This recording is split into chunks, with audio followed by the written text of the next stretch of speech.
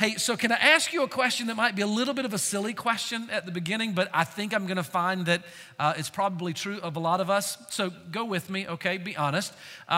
Did you grow up, any of you, grow up watching Sesame Street? If you did, raise your hand. All right, so yeah, a lot of you did, and the rest of you are lying this morning. But no, I'm kidding, not really. I mean, if you're my age or a little younger than me, you probably did grow up seeing it. I don't even know, is it still on? Do they still, is it still good? No, maybe not so much. Well, so anyway, forget that part, that doesn't matter. If you grew up watching Sesame Street, though, you probably remember this little learning song that they did, and I'm getting ready to feel so silly for doing this, but do you remember the little learning song that went something like this? 3 of these things belong together. You remember that? 3 of these things are kind of the same. And then it goes on to say 3 of these things, or 1 of these things doesn't belong here. Now it's time to play our game. Well, the reason I ask you that question is because for the last 3 weeks in Isaiah 61, we have been learning about 3 things that belong here. Do you remember them or that belong together, I should say. Over the last 3 weeks, we have been talking about the good news from Isaiah 61. Come and behold the good news that you've always been waiting for, always longing to hear. And so we've discovered that the good news of Isaiah 61 is good news for the brokenhearted. The good news of Isaiah 61 is good news for the captives. Last week, we talked about the good news of Isaiah 61 is good news for ruined lives. You see all of this in verse number 1 of Isaiah 61 when it says, the Spirit of the Lord God is upon me because He has anointed me to preach the good tidings. It's the good news, the gospel. He has anointed me to preach the good news to the brokenhearted, to the captives, and to those with ruined lives. And so for all 3 of these weeks, we have really been zeroing in on the good news.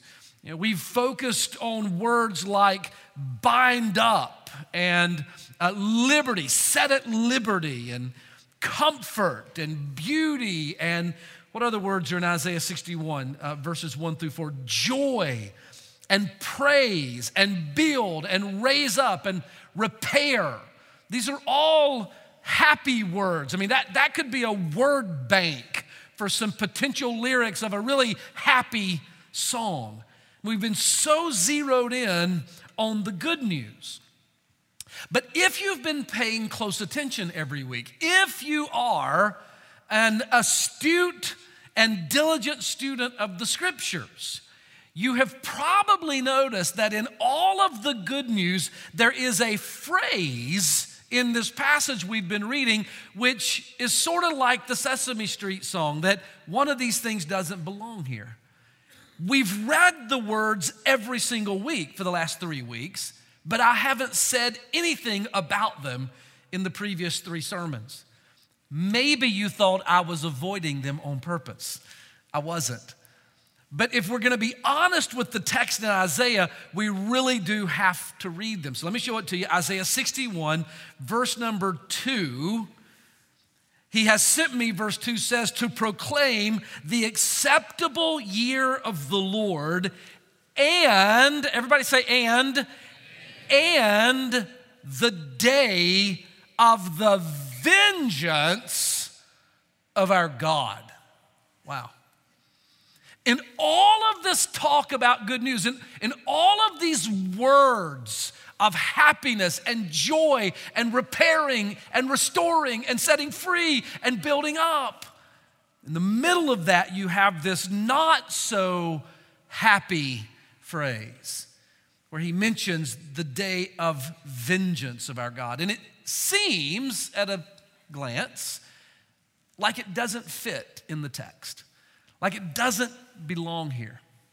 Now, we should know and acknowledge immediately that this phrase in verse number 2 is not a standalone phrase. In other words, it's not the only place where the Bible warns us about the vengeance of God. In fact, you know this to be true, don't you? Any honest reading of the Bible would tell us this, that the Bible speaks often about the wrath and the vengeance of God. Old and New Testaments, Genesis to Revelation, beginning to end, the Bible tells us, warns us of the vengeance and of the wrath of God. 2 Thessalonians chapter 1, verses 7 and 8 say this: when the Lord Jesus is revealed from heaven with his mighty angels in flaming fire, inflicting vengeance on those that do not know God and on those who do not obey the gospel of our Lord Jesus. Wow. I mean, the Bible talks about one day Jesus returning, and it uses words like flaming fire and vengeance, and those who are judged for disobeying the gospel, rejecting the gospel, and disobeying God. So again, I could give you many examples, but when you read Isaiah 61, verse number 2, when he says, I've been sent to proclaim the acceptable year of the Lord and the day of the vengeance of our God, it shouldn't surprise us that this word of vengeance is there. We're going to talk about it today. If we're going to be honest with the text, we have to talk about it, but I'll make you a deal. Don't begin with the vengeance word. Let's begin with good news. If you're up for that, say amen, right? We'll start with some good news, and then we'll wrap up maybe with a warning at the end. So go back to Isaiah 61. Look at verse number 2. He doesn't only talk about the day of the vengeance of our God, but he says, the Spirit of the Lord God is upon me, verse 1. He sent me to preach the good news to the brokenhearted, or the meek, to bind up the brokenhearted, proclaim liberty to the captives, the opening of prison to them that are bound, verse number 2, and to proclaim the acceptable year of the Lord. The acceptable year of the Lord. Now, if you have a more modern translation of the Bible, it might word it like this: to preach the year of God's favor. See, the word acceptable in this verse means favorable. It's another way to say it. To preach the favor of the Lord. We could say it this way: the Spirit of the Lord God is upon me because he has anointed me to preach the good news of the good pleasure of God, or God's good will. That's what it means when he says the acceptable year, the time of God's favor, the time of God's good pleasure, or the time of God's good will. Let me enlarge that a little bit. The time of God's good will toward man. Does that sound familiar? Go to Luke chapter 2, where you've got your Bible already marked, and let's read about it. Luke chapter number 2 talks about this time of God's good favor or God's goodwill toward man. I'm going to begin in verse number 1. Luke chapter 2 and verse 1. And it came to pass in those days that there went out a decree from Caesar Augustus that all the world should be taxed. And this taxing was first made when Quirinius was governor of Syria, and all went to be taxed, everyone into his own city. And Joseph also went up from Galilee, out of the city of Nazareth into Judea, unto the city of David, which is called Bethlehem, because he was of the house and of the lineage of David, to be taxed with Mary, his espoused wife, being great with child. And so it was that while they were there, the days were accomplished that she should be delivered. And she brought forth her firstborn son and wrapped him in swaddling clothes and laid him in a manger because there was no room for them in the inn. And there were in the same country shepherds abiding in the field, keeping watch over their flock by night. And lo, the angel of the Lord came upon them, and the glory of the Lord shone round about them, and they were sore afraid. The word sore is the Greek word mega. They were mega afraid, really afraid. You would have been too. Verse 10, and the angel said unto them, fear not, for behold, I bring you good tidings of great joy, which shall be to all people. For unto you is born this day in the city of David a Savior, which is Christ the Lord. And this shall be a sign unto you. You shall find the babe wrapped in swaddling clothes, lying in a manger.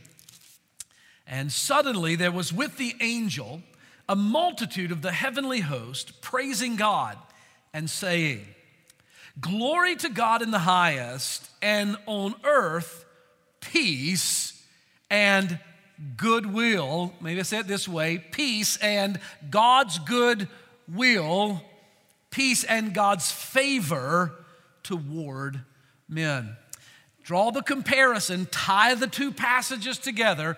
Isaiah 61, 700 years before the birth of Jesus, projected, prophesied, proclaimed that there would be this reality of the Messiah who would come to bring the favor of God. And the year of God's favor, proclaimed in Isaiah 61, is in fact God's goodwill toward man, proclaimed by the angels in Luke chapter number 2.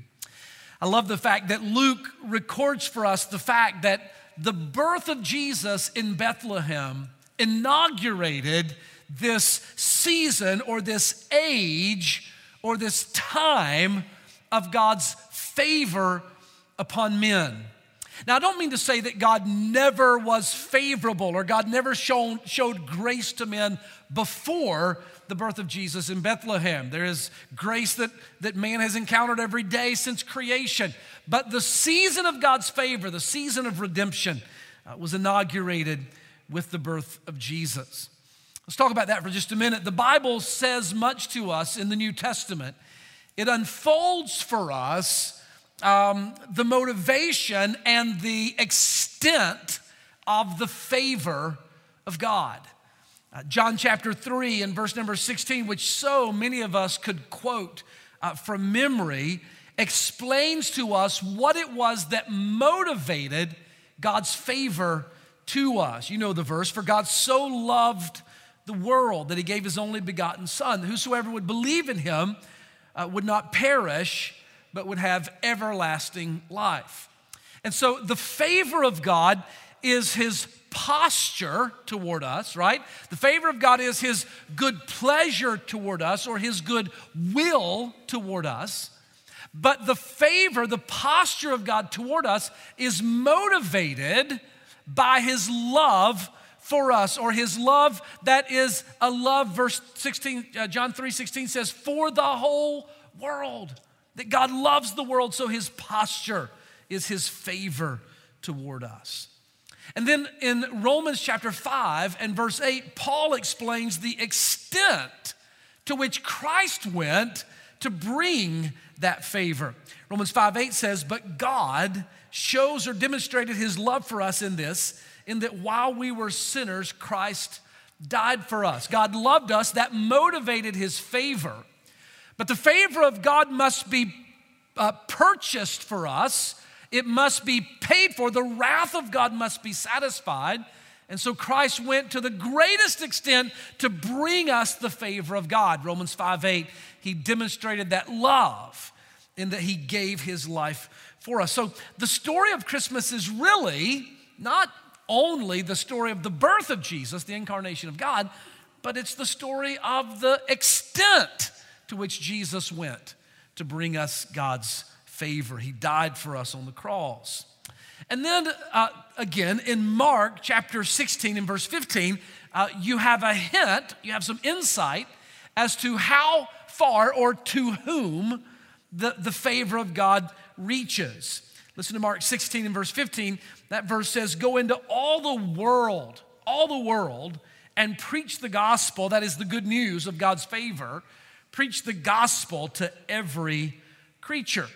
So this is the story of Christmas, right? This is what we're celebrating this Christmas, that our great God, motivated by deep love for all of us, sent his son Jesus to pay the penalty for our sins so that we could encounter, we could walk in, we could know in this life and eternity, we could know the favor of Almighty God. That really is the Christmas story. And if you leave Jesus in the manger, right? If for you Christmas is all about the manger scene on your mantle at home, and you see the little wise men coming and the shepherds, and that's all you see, then you will have missed the favor of God. You will have had a celebration that people all around the world have without ever understanding the reality of it. That this reality of Christ's coming is to bring us the favor of God. So I want to talk to you for a few minutes about the favor of God. Will you say that phrase out loud with me? It just sounds good to say it. The favor of God. Say it. The favor of God. The favor of God. I want to live in the favor of God, don't you? I want to walk in his favor. Have you ever walked into a room with some person who has great power and authority? Maybe when you were a kid, it would have been your parents, or maybe it's your employer or your boss, or some sort of magistrate if you're in trouble with the law. But you walk into a place and there's a person of great authority. And immediately when you walk in, don't you try to size up whether or not you're going to experience their favor or their displeasure? You know how things are going to go by the posture that you encounter when you come in. And so when I think about Almighty God and his majesty and his power and his authority, I promise you, I need his favor. And I want to walk in his favor. And so I'm glad that Isaiah said, the Spirit of the Lord God is upon me because he has sent me to proclaim the year of God's favor. I want you to jot this down, if you will. Something you should know about the favor of God is that God's favor is active. It's not passive. I really want you to get your heart wrapped around this. The favor of God is at work. It's alive. It's active. It's not stationary. Or it's not passive. The favor of God is not like a breeze that comes out of a room fan, and if you can find your place right in front of it, you'll feel a little breeze. Now, the favor of God is like the wind that blows through the world. It's pursuing you. Did you notice the activity? You don't have to turn back right now, but did you notice the activity in Isaiah 61? It wasn't favor is available, all who are interested come and inquire. It was the Spirit of the Lord God is upon me. He is anointing me. He has sent me. I am proclaiming. I am opening the doors. I am binding up the brokenhearted. Do you see? It's not passive favor. It's aggressive, active favor, where his posture toward us is the pursuit of us, that we might know his favor. And you see this in the nativity story as well. In Luke chapter number 2, there are numerous people in this passage who encounter the favor of God. A better way to say it is they are encountered by, they are overtaken by the favor of God. And their experiences with the favor of God are instructive for us. I'm going to run through them really, really quickly. I'm going to give you 5 of them, and we're going to do it in a minute and a half each, all right? So under 10 minutes for these 5. If you believe it, say amen. I'll do my best. Do you believe that Mary experienced the favor of God? Do you believe that? She did. Write it down. Write it down this way. The favor of God supersedes the laws of nature. When we live in the favor of God, the laws of nature can sometimes be set aside on our behalf. In other words, when you live with the favor of God, everything doesn't always go like you think it ought to go. I think you would agree with me that it is a setting aside of the laws of nature for a virgin to conceive. Amen? That cannot happen biologically unless the favor of God is upon you. Look at Luke chapter number 1, what the Bible says in verse number 28. When the angel Gabriel comes to Mary in Nazareth, the Bible says in verse number 28, the angel came in unto her and said unto her, Hail, thou that art highly favored. Mary encountered the favor of God, and the result was God did something so profound in her life, it could be explained in no other way except the miraculous grace of Almighty God. Mary, you're going to conceive, bear in your womb the Messiah, the Savior. His name shall be called Jesus. He will be great and be the Son of the Highest. And she said, how can this be? This is impossible. The laws of nature will not allow this to be so. I have never known a man. I'm a virgin. And he said unto her, the glory of the highest shall overshadow thee, and you will conceive. Here's what I want you to know, that when the favor of God is upon your life, God can do things in your life that would be impossible otherwise. Amen. I remember one time asking Dr. Billy Graham, we were having just me and him having a private conversation in his home, and I said, Doc, how do you explain your ministry? I mean, this is when he's in his late 80s, maybe early 90s. I said, how do you explain the last 60 years of your life? And he pushed back from his desk and he said, the favor of God. There's no way to explain it, he said, except the favor of Almighty God. When the favor of God is upon us, God can do in our lives what he wants to do. Here's the second thing about favor. God's favor overrules the commands of kings. Luke chapter 2 and verse number 1, Caesar had an agenda. The agenda was that he would hold a census, gather in greater taxation from the inhabitants of his empire. And so he sent everyone to their home city to register in the census. Caesar had a plan, but God was overruling in the plan of Caesar, because God had prescribed in Micah chapter 5 and verse 2 that the Savior would be born not in Nazareth, which is where Mary and Joseph were, but in Bethlehem. And there's no reason they would have made a journey with her 9 months pregnant up to Bethlehem. They would have never done that. They would have stayed right there where their families were, right there in their home in Nazareth, right there where she would have been comfortable and well able to deliver that baby. But the baby had to be born in Bethlehem. So God raises up a king to call for a census, to command Joseph to take Mary and to go to Bethlehem. You see, here's what I want you to know, that when the favor of God is on you, you cannot explain how God can even overrule the commands and the rule even of kings and governments. I'll never forget years ago when we were looking to buy these 100 acres. This goes back about 14 years. We were looking to buy these 100 acres where our campus is now. It's an old dairy farm, no road in here, no power in here, no water in here. There's nothing in here but hills and cows. And it's just an old dairy farm.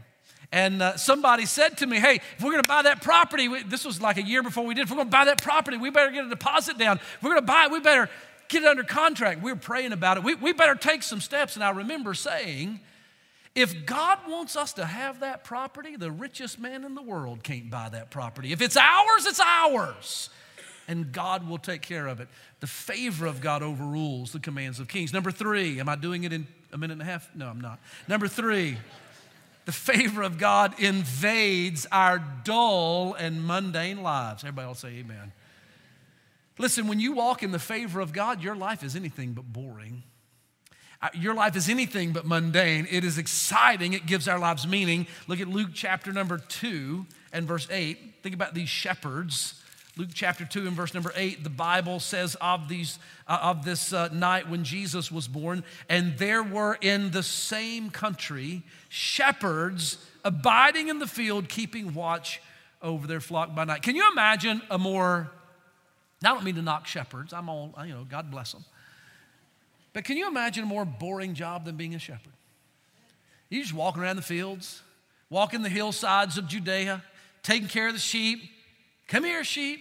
I don't know how you call sheep, but I know they know the shepherd's voice. Jesus said that in John chapter 10. But I mean, all you hear. And having to keep the goats from messing up the flock and the herd. And just mundane, kind of the lowest in that culture, in that economy, kind of the lowest on the totem pole. They were just in this boring, mundane life until suddenly the favor of God showed up on their lives and they became the first evangelists. Did you know the shepherds were the first evangelists?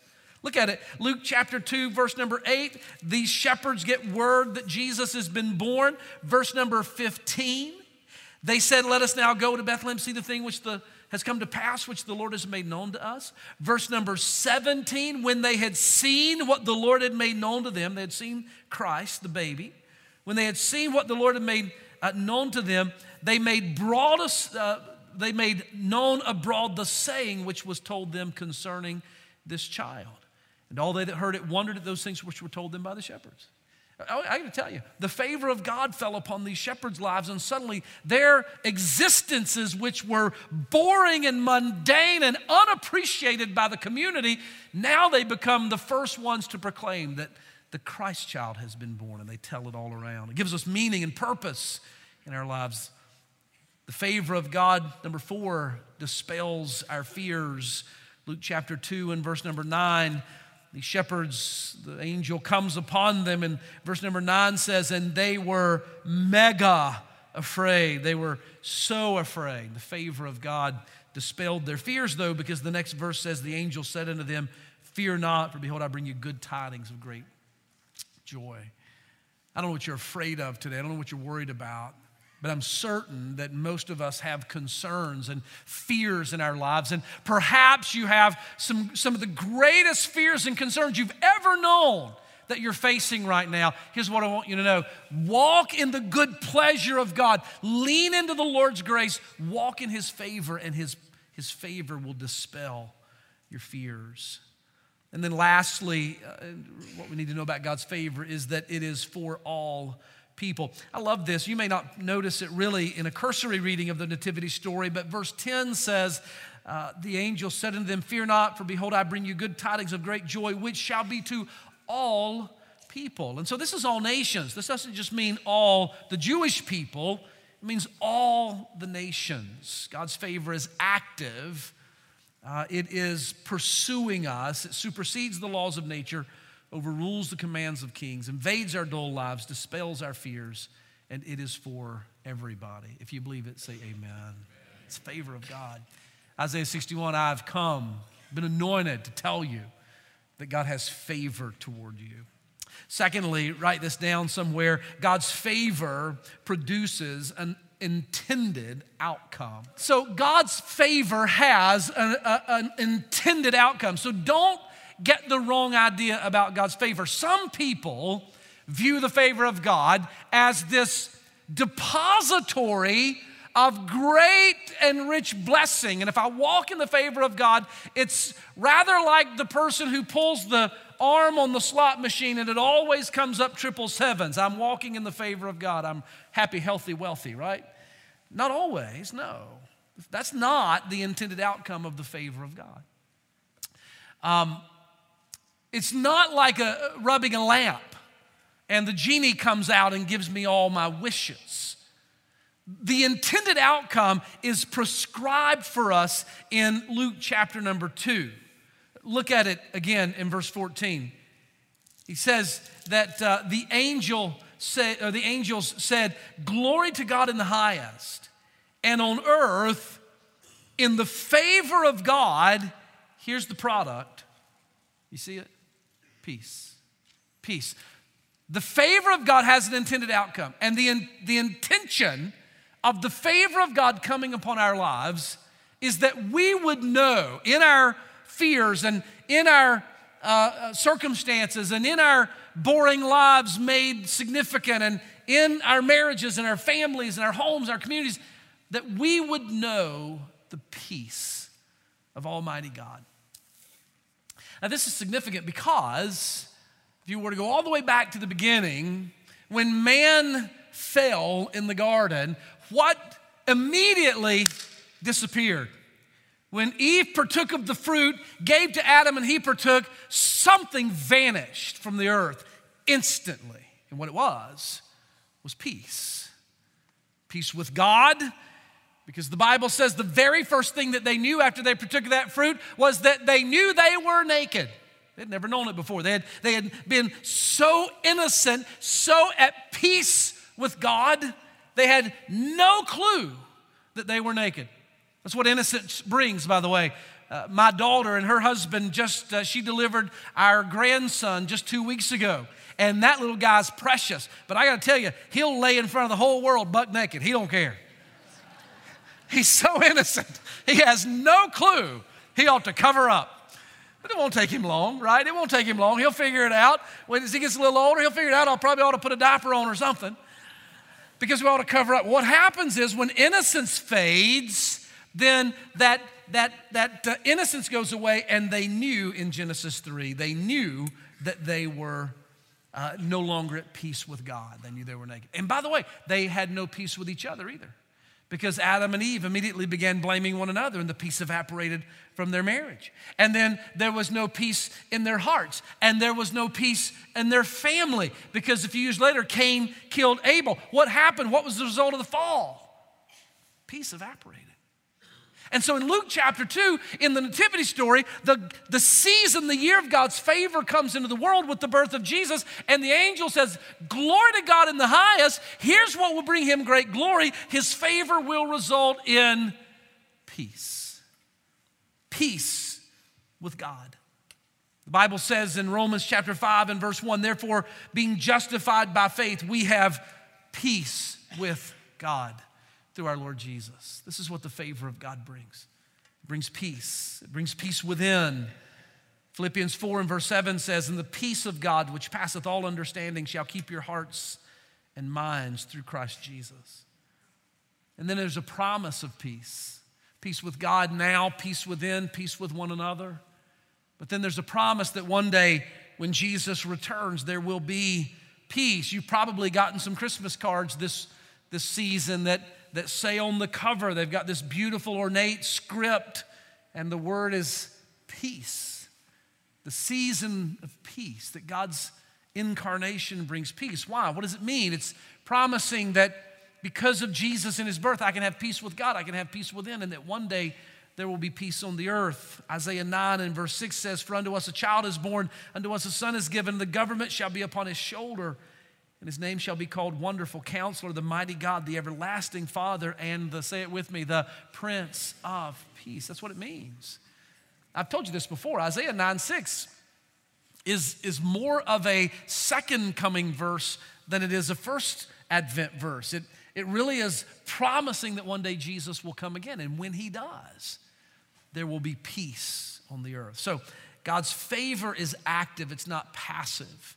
It has an intended outcome. So think about that. Put that together.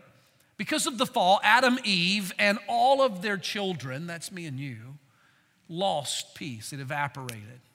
No peace with God, no peace within, broken peace at best amongst ourselves. And yet the year of God's favor ushered in this great hope of peace. And in God's favor, his peace comes to us. It is active. It pursues us. It promises all these things, and it assures us that peace is available. God's favor is good. Don't you agree? But there's one final thing you need to know, and I want you to jot it down, and this is where we end with the bad news. But you need to know the truth, and it is to say that God's favor is not open-ended. God's favor is not open-ended. I want you to leave Luke chapter 2, and let's close back in Isaiah 61 where we began, please. Isaiah 61, verse number 2, if you'll remember it, the Spirit of the Lord is upon me because he has anointed me to proclaim. And as surely, as certainly as the Spirit of the Lord was upon Isaiah to point to the Messiah, Jesus, who would proclaim it himself, as surely as he proclaimed the acceptable year of the Lord, the year of the Lord's favor. The Spirit of the Lord is upon me, and he has anointed me to proclaim the day of the vengeance of our God. Get this. The message is not God's favor and his vengeance. As emphatically, as clearly, as boldly, as certainly as there is the favor of God that is available, there is the vengeance of God for those who reject his favor. Wouldn't be in the passage if it were not true. Remember, the birth of Jesus inaugurated that season of peace, that season of favor, but it will not last forever. I'm going to ask you to turn back 2 pages to Isaiah chapter 55. And I want you to look at verse number 6 and hear the encouragement. In fact, look at verse 1, Isaiah 55 and verse number 1. What an encouraging verse. Everyone that is thirsty, come to the waters. He that has no money, come, buy and eat. Yea, come buy wine and milk without money and without price. It's an invitation. Come and drink. It's free. But look at verse number 6. Seek ye the Lord while he may be found. Call upon him while he is near. Now, loved ones, if the Bible invites us, in fact, implores us to call upon the Lord and to seek the Lord while he may be found, while he is near, then doesn't it stand to reason that there will come a day when that door will close? When the day of God's favor will give way to the day of the vengeance of God. Isaiah 49 says the same thing, but let me share it with you from 2 Corinthians 6, where Paul quotes Isaiah 49. He says this, in a favorable time, in the time of favor, I listened to you, and in a day of salvation I have helped you. Behold, now is the favorable time. Behold, now is the day of salvation. I've come to invite you today. I've come to invite you into the peace of God, into the favor which brings the peace of God. The favor of God which actively is pursuing you, to do things for you, to bring into your life grace and blessing that you could know no other way. Primarily peace with God, peace in your soul, and peace ultimately that will be on this earth, and you will be a part of it. But that invitation is today. I know it's today. I don't know if it will be tomorrow, because I don't know what tomorrow holds. But if you sit in this church today breathing, it is today. And I invite you to receive the peace of God because his favor is toward you. Would you bow your heads with me, please, on both campuses? And let's pray together.